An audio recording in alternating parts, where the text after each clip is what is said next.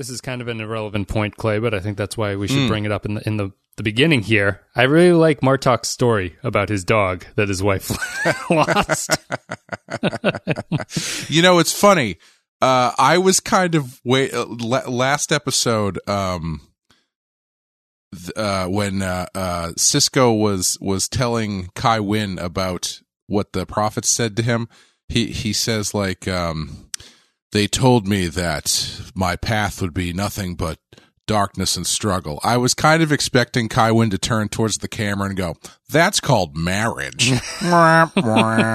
So this is pretty close. Martok filled that hole pretty well today. I think it's this will connect when we start the discussion about the actual episode, but I like that scene because it's good Star Trek writing, in my opinion, because it's this like alien story that uses all this alien terminology, and it views marriage as only the Klingons would, which is a series of battles that you have with your spouse. But it's also like a human, relatable story that's kind of charming and touching that Martok has. That it's been a trait of Martok's too. He's always been infatuated with his wife in every episode that we've seen where he brings her up. So it's a neat little tie-in to the main story here.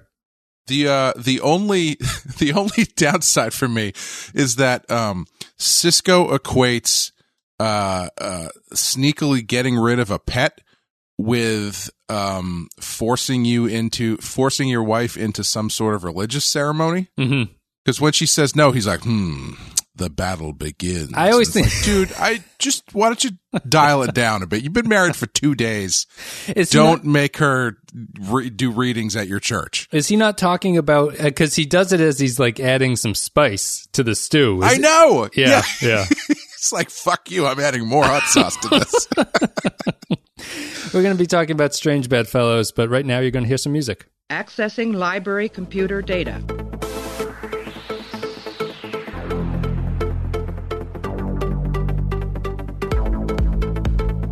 Out there are no saints, just people. All right, everybody. So, Strange Bedfellows is the name of the episode they're up to. It's the 19th episode of the 7th season. Aired on April 21st, 1999. Written by Ronald D. Moore. Directed by René Auberjonois. In this episode, the Dominion and the Breen negotiate an alliance. Ezri and Worf are sentenced to death on Cardassia. So here we go, Clay. I'll say, I'll start this off and I'll throw it to you. This is the best of the 3 episodes we've seen for the final chapter, in my opinion. And I think that really all that this one comes down to is that Ronald Moore is a better writer than Bradley Thompson and David Weddle, who wrote the previous one, because this is virtually the same episode, except it's much better, and things actually happen in this one. And he's much better at writing dialogue. He's much better at sort of building the scenes off of underlying narratives that are going on. So like the scenes sort of link together in a more effective way than the previous episode. But it's virtually identical to Till Death Do Us Part in terms of structure and what's going on in it. It's just a much better version of that story. Yeah, you know, I don't really know what to make of all of this so far, because it's kind of losing me. Where they end up at the end of this again is fine. Like I like the stuff with Kai Wynn turning her back on everything, and that was pretty much it for me. The stuff with Worf and Ezri is fine, but it's just the pace of it is killing me. Like I feel like they could have done all of this in 2 episodes. Yeah. All 3 of these episodes in like 2 episodes, and it's, I don't know. I really like the stuff with Damar. I see what you're saying, that it's kind of doing the stuff from the last episode, but they're just, doing it a little bit better and a little bit faster, and resolving it too. Worf and Ezri get resolved in this one. Yeah, not faster, but like they're making more character moves, which is then moving the story forward, even though it's not actually moving forward that much compared to the last episode. Well, here's what I'll say the difference is for Worf and Ezri specifically, right? In the last episode, they were on a ship where you did not know where they were going or why they were being taken there, right? In this one, they are prisoners of the Dominion. And because they're prisoners of the Dominion, it allows the Damar story to kick off in some ways. So there's like a meaning to the Worf and Ezri conflict. It's not just them only sitting in a room that you're unsure of what's going on, talking to each other. They're layered on top of the story in a much better way than they were in the last episode. Sure. I still think they're spending a lot of time not really doing anything. That's true. They come to terms here. I'll defend it by saying it's over. They've finished that disagreement between them, because it has been 3 episodes of bickering between them. Yeah, I think that's just what's dragging me down, is that it's taken them 3 episodes to do not much with them, and 3 episodes of like giving them a lot of screen time. Mm-hmm. And the ultimate result is kind of like something they could have done shortly after they hooked up on the planet, you know? Yeah. Yep. Instead of taking all this time. That being said, my favorite thing in the episode is the Damar and Wayun and Dominion stuff. I think that stuff was really good. That was the one story that really felt like it was kind of trucking forward. The Kai Wynn stuff, again, is, I don't know. I just don't, the prophet shit just doesn't hook me. Like, I get it. I like where it ends up, but like I think the last scene with her is really good. I don't know. I actually don't like the last scene all that much, but oh really? Well, I mean, I like it. It's very super villainy dialogue. Sure. Yeah. I mean, they're definitely turning her. I think I probably like the scene with Kira a little bit better. Yes. But even there, when that one started, I was like, oh boy, they're going to talk about the will of the prophets for 5 minutes. Mm-hmm. But I like where it ended up. I don't know. This is a weird episode for me. It's got good stuff in it, but it's just the pace is really dragging me down. Array is being repaired. Septimus 3 has fallen. Excuse me. Septimus 3. An entire Cardassian order has been wiped out. 500,000 men. Oh, yes. A great tragedy.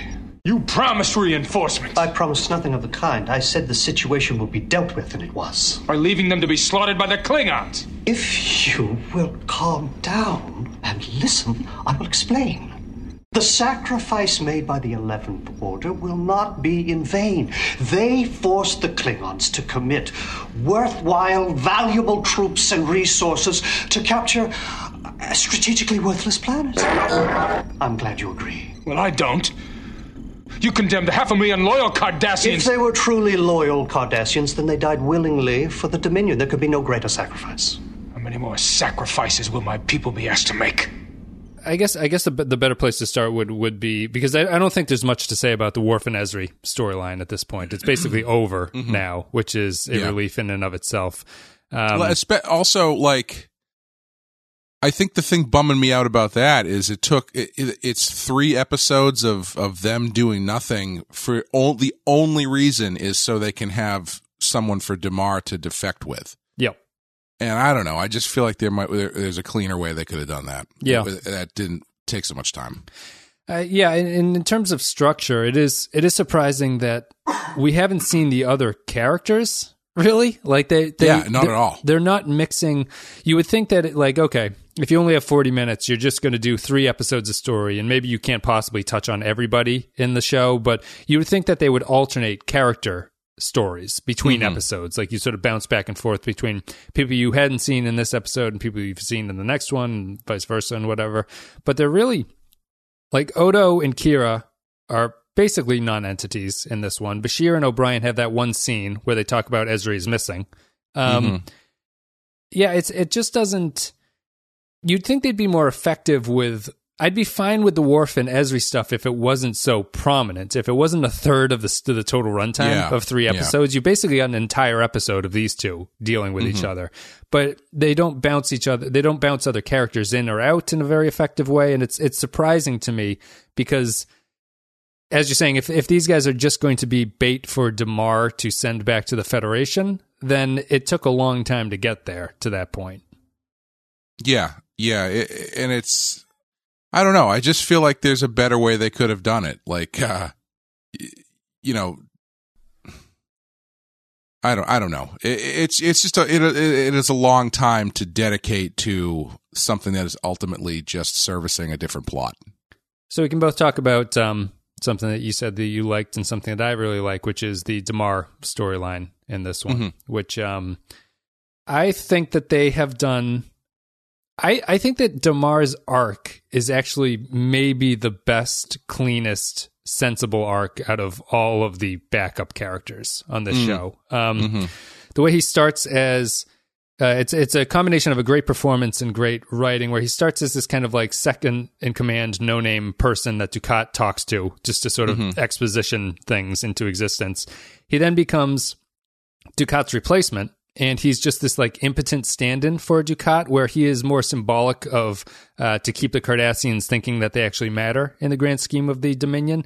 So he's given this sort of useless, impotent position where he is secondary to Weyoun and constantly overridden. Like there's no idea that he ever gives out that is considered to be a good idea or a good thought.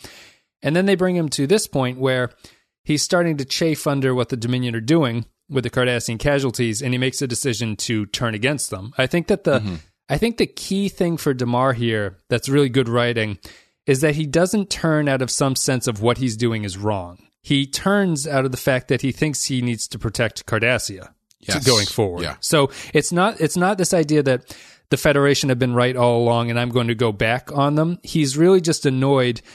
And it perfectly makes sense with the way that the Cardassians think about themselves, because Dukat and Waltz had that thing about we're better than the Bajorans, we're more advanced than them, therefore it's righteous that we take advantage of them.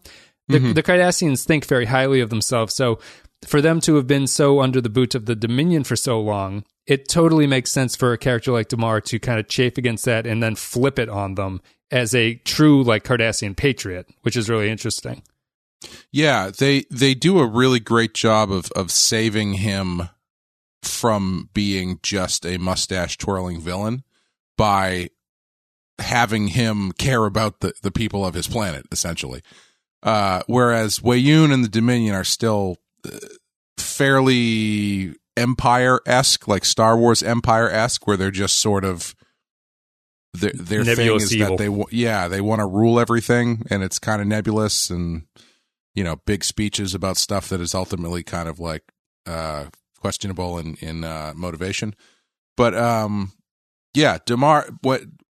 Damar is seeing he's now put in the position of seeing the cost of what the Dominion is trying to do, and the Cardassian gulls. Is he a gull? He's a legate or legat, I think is how they pronounce it.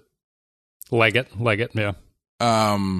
The great thing that they do with them, which they took from Dukat and put onto Damar, is that they will act underhandedly, but they always tend to do it in service of Cardassia. And so it makes perfect sense that Cardassia is no longer the most important thing for Weyoun and the Dominion, but it is still the most important thing for Damar. Right. So he's going to act with Cardassia and Cardassia's best interest in mind, and not just trust that once the new hotness of the Breen wears off, that they're going to come back and start treating him right. Yeah, it's that meme, right, where the kid's looking backwards at the girl walking past as his girlfriend is.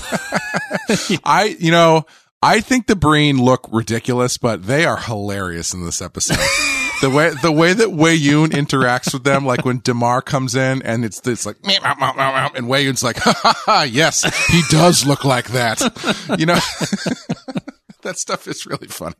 Yeah, their voice is funny. Weyoun's perfect understanding of what the point that they're getting across works pretty well. The Breen are not a fleshed They even have like in jokes where the guy's like, and Damar's like, what did he say? And Weyoun's like, ha ha ha ha. He said to fix you need to get your fix your universal translator. The Breen are not obviously fleshed out. They are just supposed to symbolize like the replacement of Cardassia. Cardassia was useful to the Dominion until they became unuseful, and then the Breen replaced them as that kind of useful army fodder that the Dominion need. Well, I would argue that they're not fodder. I think Cardassia is now. Cardassia is just expendable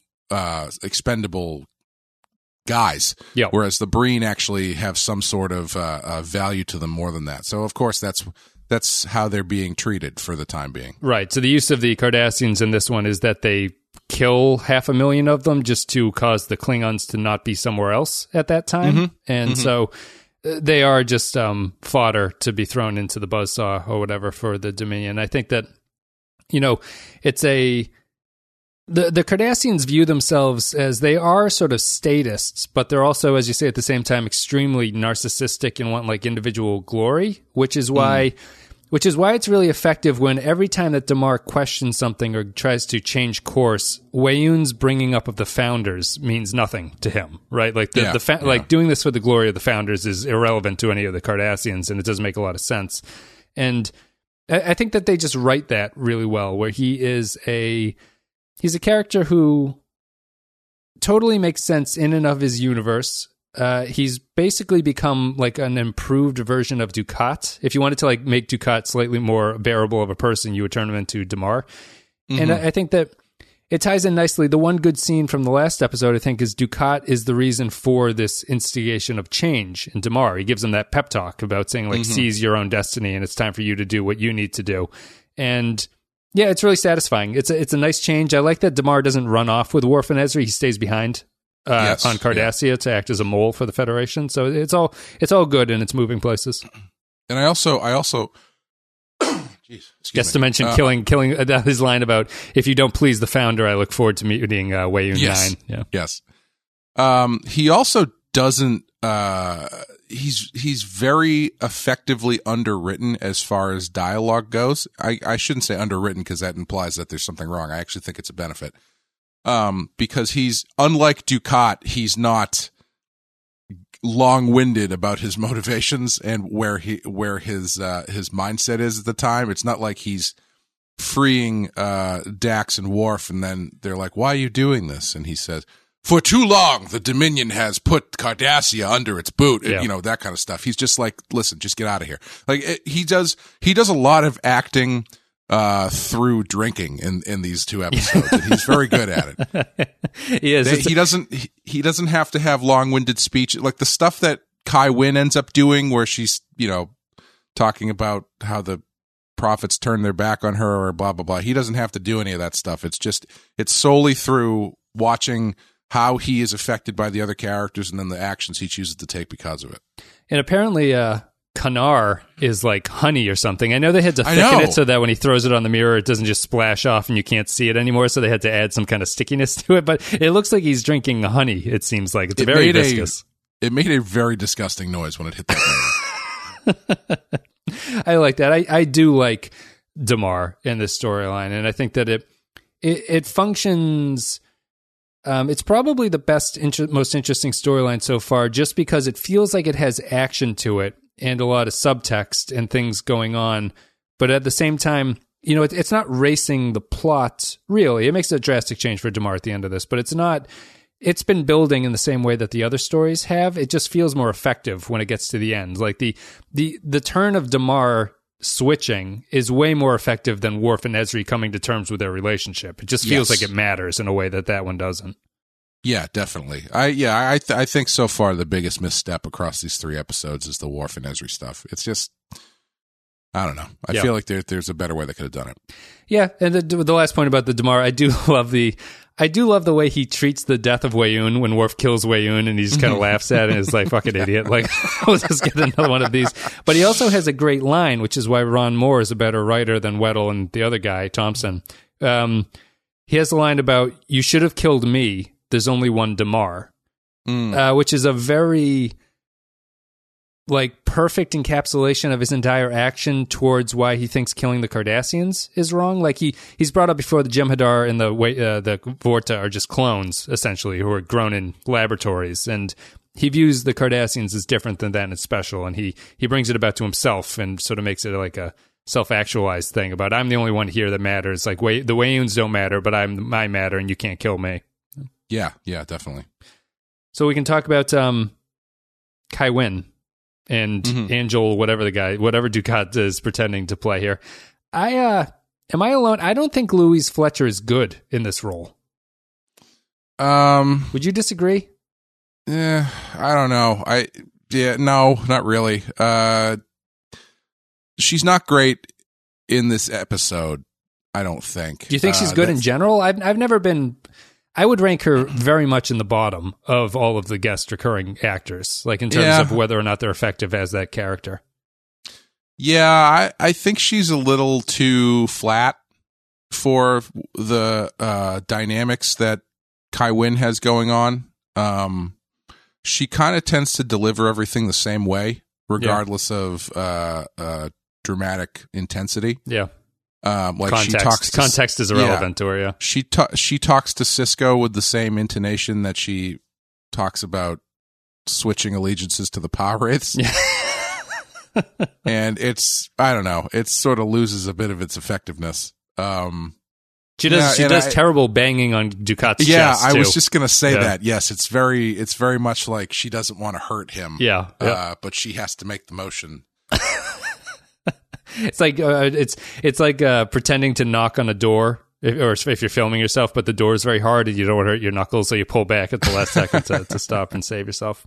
Mm-hmm. I think the Bajoran stuff, the problem with the Bajoran stuff, I think, is that it totally fits in with the series, and that you kind of have to end the series with the Bajorans in a lot of ways, but it's just like it doesn't really grab you, and it doesn't. It doesn't feel like Kai Wynn has been that important to where this would kind of feel emotionally satisfying for her to get to this point. Mm-hmm. I think the ending for her is very superhero of a supervillain reveal, and I don't really like that. But I do like as you were saying, the Kira scene where her realizing that her doing the right thing would result in her also losing power is the perfect encapsulation of that character. And so I would have ended it there, I think, and I wouldn't have had the final Ducat scene where they talk about their plans to rule the universe.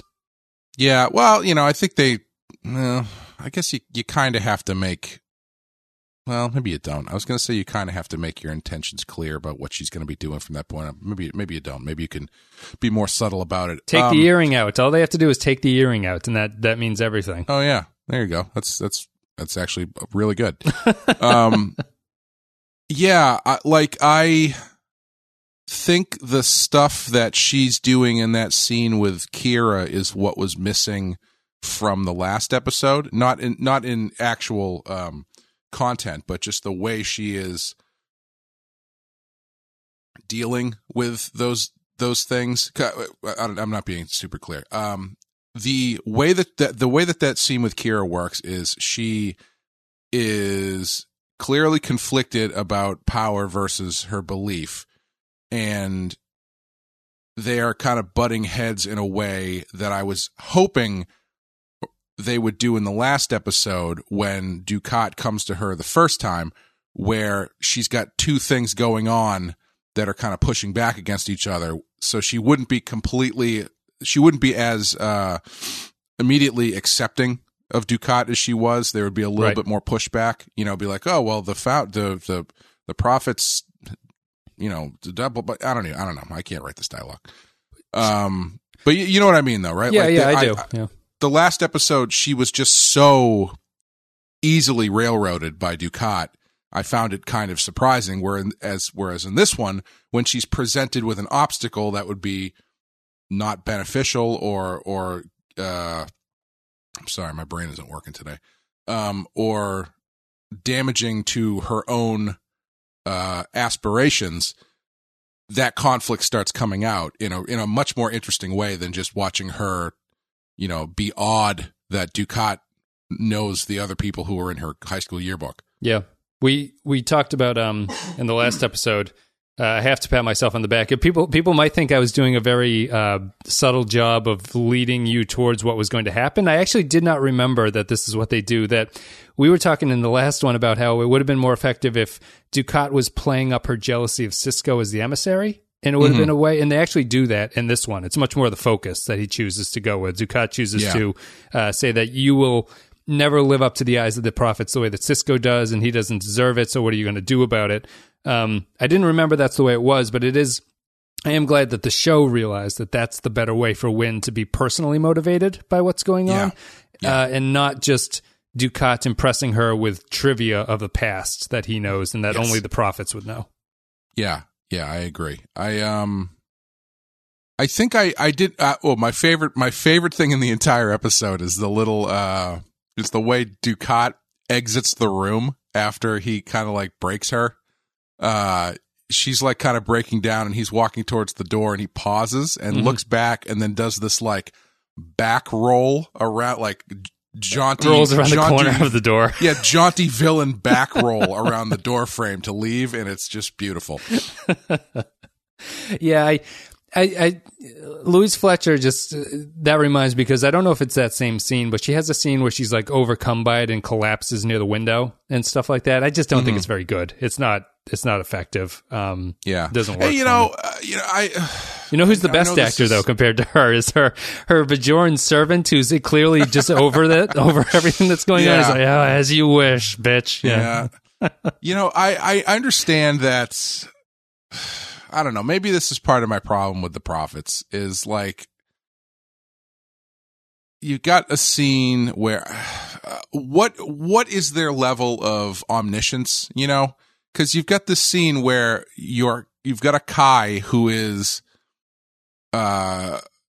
just been told that this guy has been sent to her by the Padres because the Prophets never did anything for her. And then she goes and she gets the orb from the altar and opens the orb, and the Prophets don't do anything then. And then she spends a bunch of time praying about it afterwards, and they don't do anything then. Just show up. Yeah. All the Prophets have to do is show up and be like, hey, we're sorry. Don't join the Padres. We're here for you. And that's it. Well, like they treat them like, I don't know. I guess you could say, well, it's part of their larger plan. I don't know.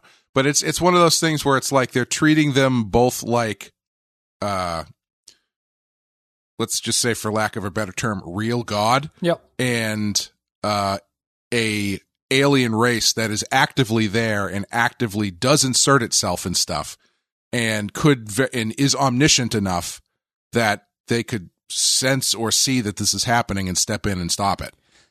I mean, I think the fundamental problem with their power is that you kind of have to assume that this is all part of their plan, right? Because they must know that this is happening if they know everything that's going on. So they know that the Pirates are interfering.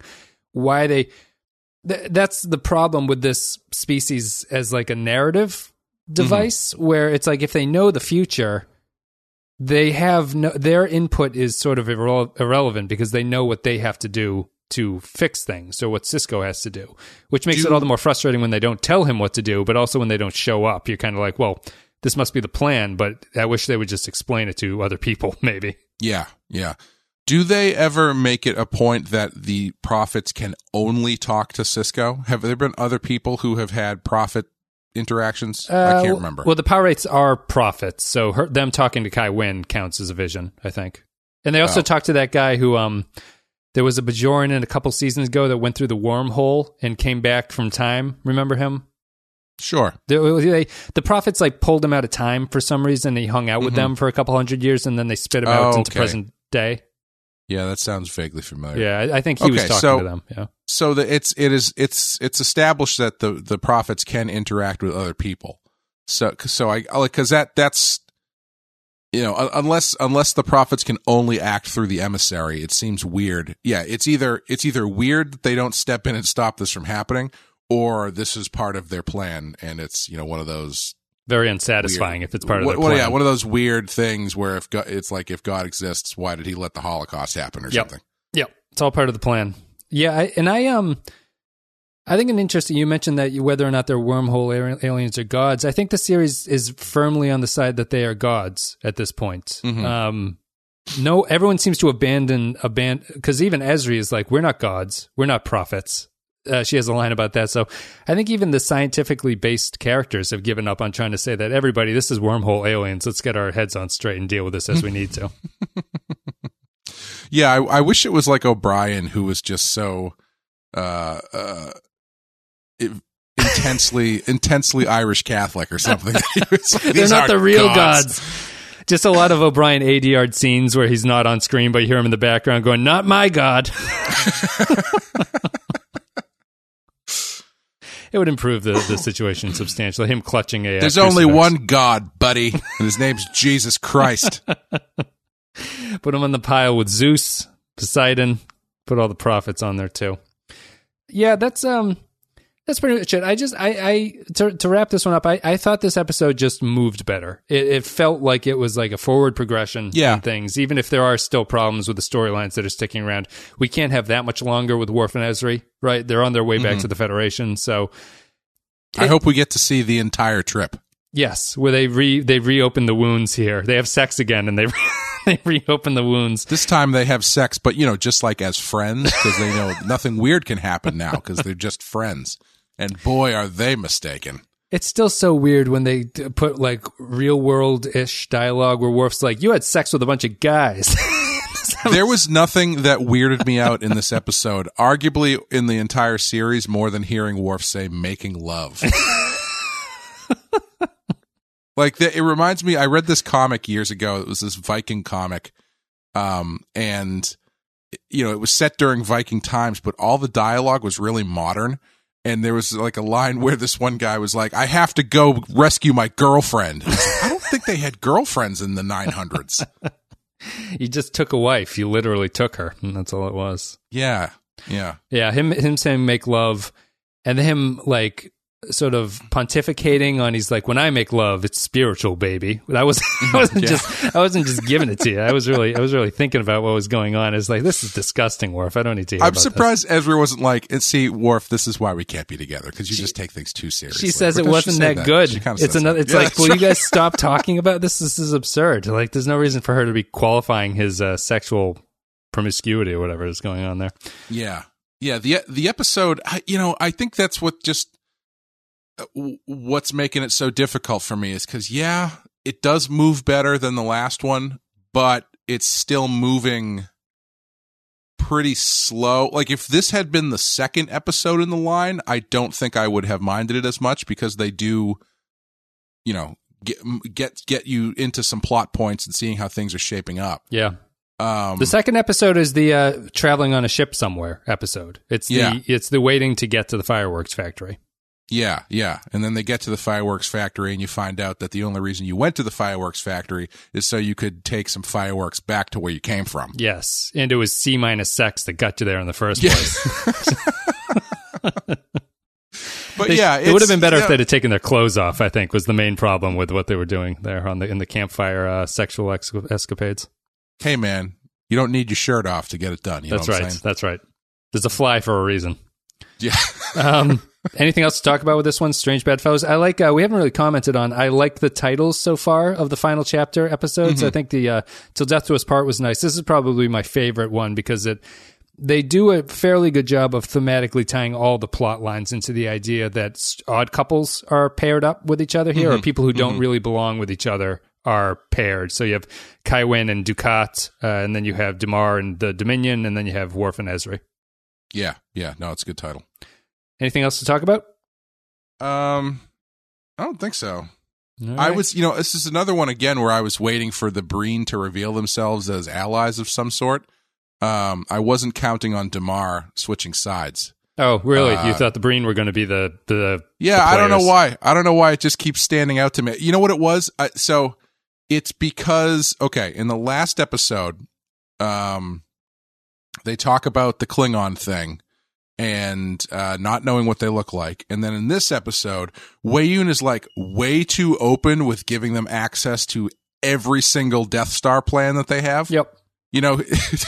Damar's like, well, those are our secret files. And like, oh, no, they're cool. Don't worry about it. They're just, rifling through everything, getting all their passwords for all their Netflix accounts and stuff. What is this Damar XXX folder? What does this mean? Yeah, that's taxes. Those are my protocols. My secret protocols. Cardassian girl-on-girl taxes. But they keep pushing them into position where it's like they're getting a little bit too much access. Yeah. It feels to me like if they're not, and if in 2 episodes they haven't turned yet, I feel like they might end up being involved in the resolution of this war by turning on the Dominion. I think the thing is that in order for that to make sense, they have to kind of portray the Dominion as more desperate for them, which that's kind of how across. I felt. Yeah. I felt that's how they were doing it. Like, they were turning to the Brit, because Wei-Yun kind of has that sort of dialogue, doesn't he, where he's like, I don't know, I can't remember exactly what it is, but he pontificates a little bit about how the Breen will change the shape of the war. Yeah. He makes it a point to be like, adding the Breen is a game changer for us, and it needs to happen. Yep, exactly. So they are getting across the desperation, and their desperation is coming at the expense of the Cardassians and both. So yeah, I think they're setting that stuff up really well. I thought all that stuff was great. Let's take a break. We'll play a clip, and then we'll come back, read some patron thoughts, give our final thoughts about Strange Bedfellows. They've never spoken to me, never offered me guidance, never trusted me with the fruits of their wisdom. And now, I'm supposed to step down as Kai in order to be blessed by them. No. I have worked too hard, waited too long to give it all up now. You shouldn't have to. Merciful gods don't ask their children to make such sacrifices. The prophets have turned their backs on me. After all I've done for them, all the pain I've endured for them. They're not worthy of you, Adami. I'm a patient woman, but I have run out of patience. I will no longer serve gods who give me nothing in return. I'm ready to walk the path the power race have laid out for me. I'll walk with you. And no one will be able to stand against us. Those who dare to try, the Federation and its Vedic puppets, the false gods and their precious emissary, they'll all be swept aside like dead leaves before an angry wind. All right, everybody, thank you very much for listening. Thank you for supporting the show. We have to thank a couple new patrons. Daniel and Tom are the newest patrons. I didn't mention them at the start, but I wanted to mention them now. And if you want to become like Daniel and Tom, you can go to patreon.com/thepenskyfile. Support the show, a couple $1 a month. It gets you extra stuff, extra podcasts, and all that good stuff. There's about 60 of them available now. We talked about movies, talked about Black Mirror, talked about random nonsense, Q&As, all that stuff. Patreon.com/thepenskyfile is the place to go. And as always, we thank our Captain tier supporters with a special shout out. So, special thanks go to Andrew Cherlog, Ben Douglas, Captain Quark, Cardinal Doomsday, Christian Michaels, Christian Pouch, Darth Moss, David Beardmore, David K, Dwayne Hackett, Eric Johnson, HH28, IC Unicorns, Yarpy, Joint Mango, Jordan Cooper, Kevin Reyes, Cal Barrett, Mad Courier, Matt Cutler, Matt Ross, Mike Burnett, Nathan Elliott, Neil Brennan, Nick Sergi, Robert Cummins, Russell Elwood, Samuel Custer, Grim Santo, Sean Spinobi, Tark Latif, Tom Howells, Vault 13 Hero, and Will Yates. Thank you very much, guys, for supporting the show. And now we're going to go to patron comments. If you're a patron, you can leave your comments about upcoming episodes and we read them. There's only 4 here. I think we're ahead of the crowd, actually, Clay. We might be exceeding. We had to do a busy Thanksgiving recording schedule, so this is where we are. We might be ahead. There's only 4. Poindexter G. Strange Bedfellows. I like that Damar is simply amused when Worf kills Wei-Yun. We see that the alliance with the Breen is forming cracks in the Dominion/Cardassian alliance. And where the hell did the Breen come from, and why do they look like bounty hunter Leia? If they're such a big deal, why have we never heard of them before? But the greatest part is Martok's story of his wife and his Targ. Andrew Cherlog says, this episode continues the threads of the last 2 episodes with one huge new plot. Kai Wynn realizes she has made a deal with the devil. Seeking advice from Kira, she does not hear what she desires and clings to power, even as releasing it will set her free. Personally, I've used this clip in a sermon to talk about real repentance. It's interesting. I hope you weren't too offended by our O'Brien cracker. Zam Nuclear Wessel says, Strange Bedfellows, Damar's ongoing amusement at the death of Wei-Yun 7 is an all-time great television moment. It's interesting on rewatch, though, he complains to Wei-Yun 8 for not fulfilling his promise to help the trapped Cardassians when Wei-Yun 7 was the one that made that promise. That's interesting. Yeah. Sorry, I was just going to say, we didn't even talk about how great that scene is when Worf just Steven Seagals him. Yes. Out of nowhere. That was just, it was so great. I really enjoyed that. He comes up, he brings up Bashir, which is the one point that obviously you don't want to do, and then he gets his neck broken and gets replaced.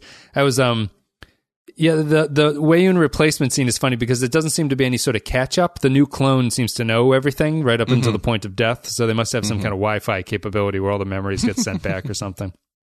I still wonder why they don't just make multiples of them, obviously, besides like the technical limitations of what you can do on TV. But you think you just have billions of Wayoons walking around. Well, you don't want to waste resources. Final comment, Norman Buckwald. Strange Bedfellows, most of the titles in this arc are pretty good, and this one is probably the best. Ducat and Wynn are reason enough, but you also have the Cardassians and the Breen, which is not so mutual at all.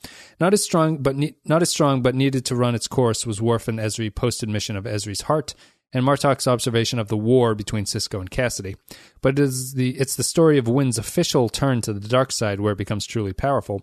That scene with Kira is one of the most important in the entire season, in my humble opinion, and definitely what makes the final Bajoran plot very worthwhile. Kira may have had her own selfish intentions to want Wynn to step down as Kai, but ironic as it was, Kira was who probably at best spoke better than any prophet could that she should step down and resist the temptation of power. Instead, Wynn capitalizes on it because she will never let that go, and no longer seems to care that incognito Ducat is part of the Power Wraiths.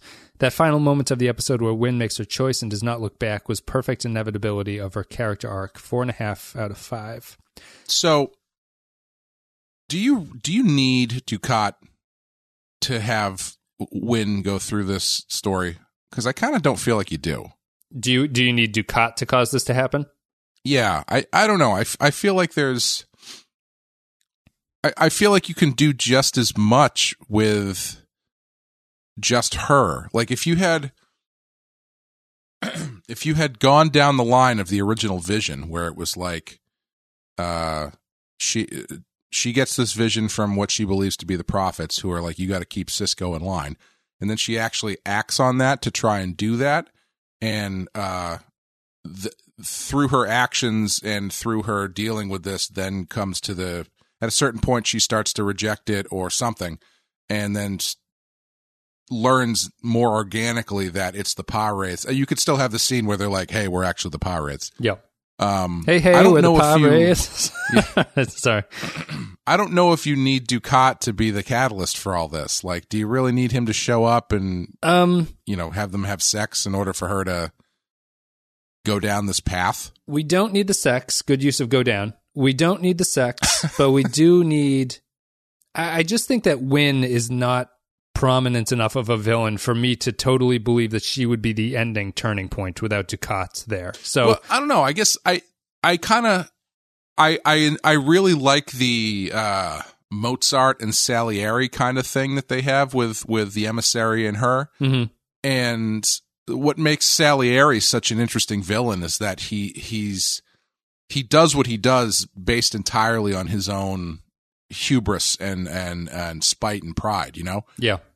And for someone like Wynn, I feel like that would be a more satisfying kind of turn for her instead of just, here's this, hot older man with bad hair who is leading me down the path of the Power Wraiths, which is, I'm not going to say what that represents, but I think we can all use our imaginations. I like the fact that Ducat is using the Bajoran religion against them effectively. Mm-hmm. I think that that's a good final plot for that character to do, to take like the thing that the Bajorans considered to be their salvation from the occupation is the fact that they kept the faith the entire time. Mm-hmm. And for him, the brutal oppressor, to come back and twist it against them, I find very satisfying. And I just think that Wynn has not been prominent and is not a good enough actress in the role to portray the depth of that turn in a satisfying way. I think because Ducat is more central to the villainy aspect, I think, than Wynn is. So I need him in this situation, I think. Yeah, I would agree. I think you could dial it back with what he actually is doing here, probably. Yep. I would have introduced his plot earlier and not had it been right on top of her turn. Sort of like if he was early in the season influencing her and then stepped back and she progressed from there. I think that works too. Yeah, or even like you could even, well, I guess you need to have that scene with Damar and stuff. But I was wondering if you could even play it as almost a surprise. So like Kai Wynn shows up and she's like, "Have you met my new friend, Tal Gudat?" And he's like, "Hello, I'm definitely a Bajoran, and I'm definitely here to help." Let us pray. Bring me your sexiest Bajoran women so that I might anoint them. Do you think in 1945, if Hitler shaved his mustache and went up to a group of Jews, they wouldn't be like, who is this guy? dyed his hair blonde. And had like a very distinctive German accent. You know, I think Hitler had like this high-pitched sort of squealy voice, which is kind of like Abraham Lincoln or something. But like, I just find it difficult that no one's like, you look familiar. You sound very familiar. 50 years of experience. No, I'm just another person from the Bronx who just likes baseball. I think we're done talking about this one. Thank you guys for listening very much. All the social media links are down below. Patreon.com/The Pensky File is the best way to support the show. And Facebook, Twitter, Discord, Instagram, all that stuff down below. Also, to be fair, we don't know that he didn't do that because, let's be honest, he was living in Brazil. That's right. Argentina, right? Or Argentina. Argentina is the sanctuary. We're talking about Hitler, obviously, as we're wont to do on this podcast.